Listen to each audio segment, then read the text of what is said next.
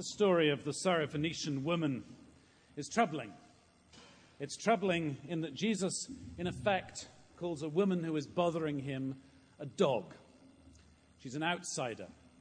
She's not of the house of Israel. It is not fair to take the children's food and throw it to the dogs. And most commentators tell us that this turn of phrase would have been far less offensive to Semitic sensibilities of Jesus' time than to ours. And they'd also go on and say that the story is not so much about Jesus' reaction to being interrupted in the middle of following his primary purpose, not so much about his reaction to this woman and her wit and her brilliance and her faith. It's about the community that God is bringing into being. We have to remember that this story follows immediately from what we heard last week. Jesus was criticizing for not making his disciples wash their hands. It was about purity laws. It was about where are the boundaries and where are the norms of this new creation, this new humanity that God is bringing into being. The story is about the reality that communities necessarily develop boundaries and norms for the well-being and thriving of the members of the community. And also, it's about the reality that God tends to undermine those norms regularly, so that the power to determine what the rules are and the power to control the community is never absolute. God will always interrupt pretensions to human power. And for us, that means, fairly straightforwardly, that we must be prepared to accept that our plans for how everything should go are not always going to work out. And that when they don't, we should look for the Spirit at work before we start getting angry and frustrated and redoubling our efforts to control and along the way being very rude about anyone we don't like. We look for the Spirit.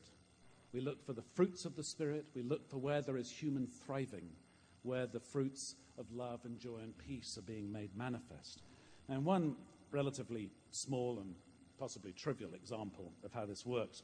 Sage and I were married here in 2006 on a Monday morning.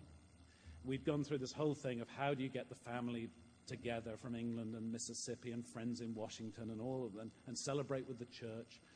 And we decided in the end that we would just have our children at the wedding. The bishop was here, and we would then give parties in England and celebrate with the church and have everyone from Mississippi and all of that. And we did it. Went beautifully. But it became apparent as the wedding drew nearer that the wonderful staff we enjoy here were planning to watch the thing on the security monitor. We leave the church open during the week. People come in and do their spiritual labor and say their prayers. But we do have a camera so we can watch what's going on. And there's a monitor near the reception desk. And I have a vision of everyone crowded around this thing. This is ridiculous. It's a church. Come on, you can come on into the wedding. Well, that was fine until Sage said, well, she was running the Arthritis Foundation at that point for Georgia. And she said, well, my staff kind of interested in what's going on too. So she invited them. And so to this day, neither of us quite know who was at that wedding. But they showed up in the pictures. This is the thing. They showed up in the pictures. And so Sage's mother said, I thought you said there was no one going to be there. Who are these people? And it wasn't going to really be convincing to her when I said, well, if you think about the story of the Syrophoenician woman, you're going to discover that God always has a way of opening up and expanding occasions of grace, especially when they happen at church. Now, I confess that this particular instance did not cause me to completely reevaluate the way I was seeing the world. I confess that. But real communion, the kind that flows from not only eating a symbolic meal together, but the kind that the meal is a symbol of, real relationship will lead to some kind of shift in how we perceive the world, the kind of thing that happens when we hear someone else's story and share our own. There's a shift that occurs. We'll do a lot of that. We do a lot of that here. We'll do it tonight as we gather for a potluck supper, and I hope you'll all come to kick off our campus. We're going to hear a story from Jeff Pope, and maybe our perspective will get shifted a little bit. There's a woman who's an anthropologist called Maria Doria Russell. Some of you will remember that we read two of her novels in Novel Theology a few years ago, and the first novel was The Sparrow. And she set this novel in space because she wanted to find some way of talking about encountering the other in a way that didn't carry a lot of preconceptions. And she couldn't think of anywhere on earth that was sort of strange enough to allow this story to emerge. And so she set it in space, and some Jesuits went to space. And they start befriending the species or the people or the animal-like people that they meet, and they start learning their story, and they start getting to be friends with them back and forth. And as the novel goes on, we realize that something strange is happening. It's not quite, 2 and 2 is not making 4. And it becomes clear that these friends are actually being bred and harvested by another species for food. It's kind of shocking. And it causes a reevaluation for those of us reading the book to sort of figure out, how did we get there? What were our preconceptions? What did we miss in the assumptions that we brought to the relationship? It's not a story about space. It's a story about communion and communities and how communities function and what challenges them and what causes them to change. It's a dance, a very complex dance. If you think about all of the significant social change that has occurred in your lifetime, part of that is a shifting of norms and a shifting of boundaries as those norms and boundaries are challenged to where there can be more human thriving for more people and more fruits of the Spirit represented as God continues to bring this new humanity into being. It's how we get included. It's how we get included because that Syrophoenician woman was a Gentile. And it makes the possibility of our being able to perceive and accept God's grace quite extraordinary. Now, there's a movement underway, somewhat academic in some places and somewhat on the ground in others, about arguing that people who are homeless are essentially victims of an unjust economic system, the kind that's reflected in our letter from James, in fact. Now, our city council, and so they can form community and so disrupt homelessness by becoming a community of challenge to the prevailing norms. In other words, it's different than saying that homeless people have to be fixed. Now, I'm not sure what I think about this, but our city council is engaged in just such a debate when they talk about, debate the question of panhandling. And they're trying to walk the line between preventing the harassment of people seeking to go about their business by people begging for money on one hand and the civil rights of those doing the asking on the other.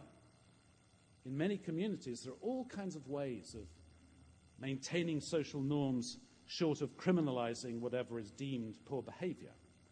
But at the same time, just because norms get challenged doesn't mean they have to change. Doesn't mean that because you challenge a norm, you then get to call all the shots. It's a relationship. It's a dance. It's trying to find a way forward that ultimately is together. It's a complicated dance that focuses on what constitutes human thriving. That's been true for all of the social change that we've known along the way. Or should we say that some kind of community forms among people who believe themselves victimized by an unjust economic system, that they should not be asked or required or coerced into trying to thrive with the mainstream? Shouldn't be made to accept programs that are meant to be for their own good. It's complicated. I don't have the answers. But I'm grateful to Councilman Michael Julian Bond and others for engaging the questions because it benefits all of us. Communion. Communion is marked by this ever-expanding grace and by specific relationship being worked out in specific places and at specific times. I've been, along with many of you, reading about Neil Armstrong and his walk on the moon. And somewhere in all of the stuff I've read, I was reminded of Buzz Aldrin, who was also on that Apollo 11 crew that walked on the moon for the first time. He was a Presbyterian elder. And he was given by his pastor at a Presbyterian church in Texas a home communion kit, which he took with him.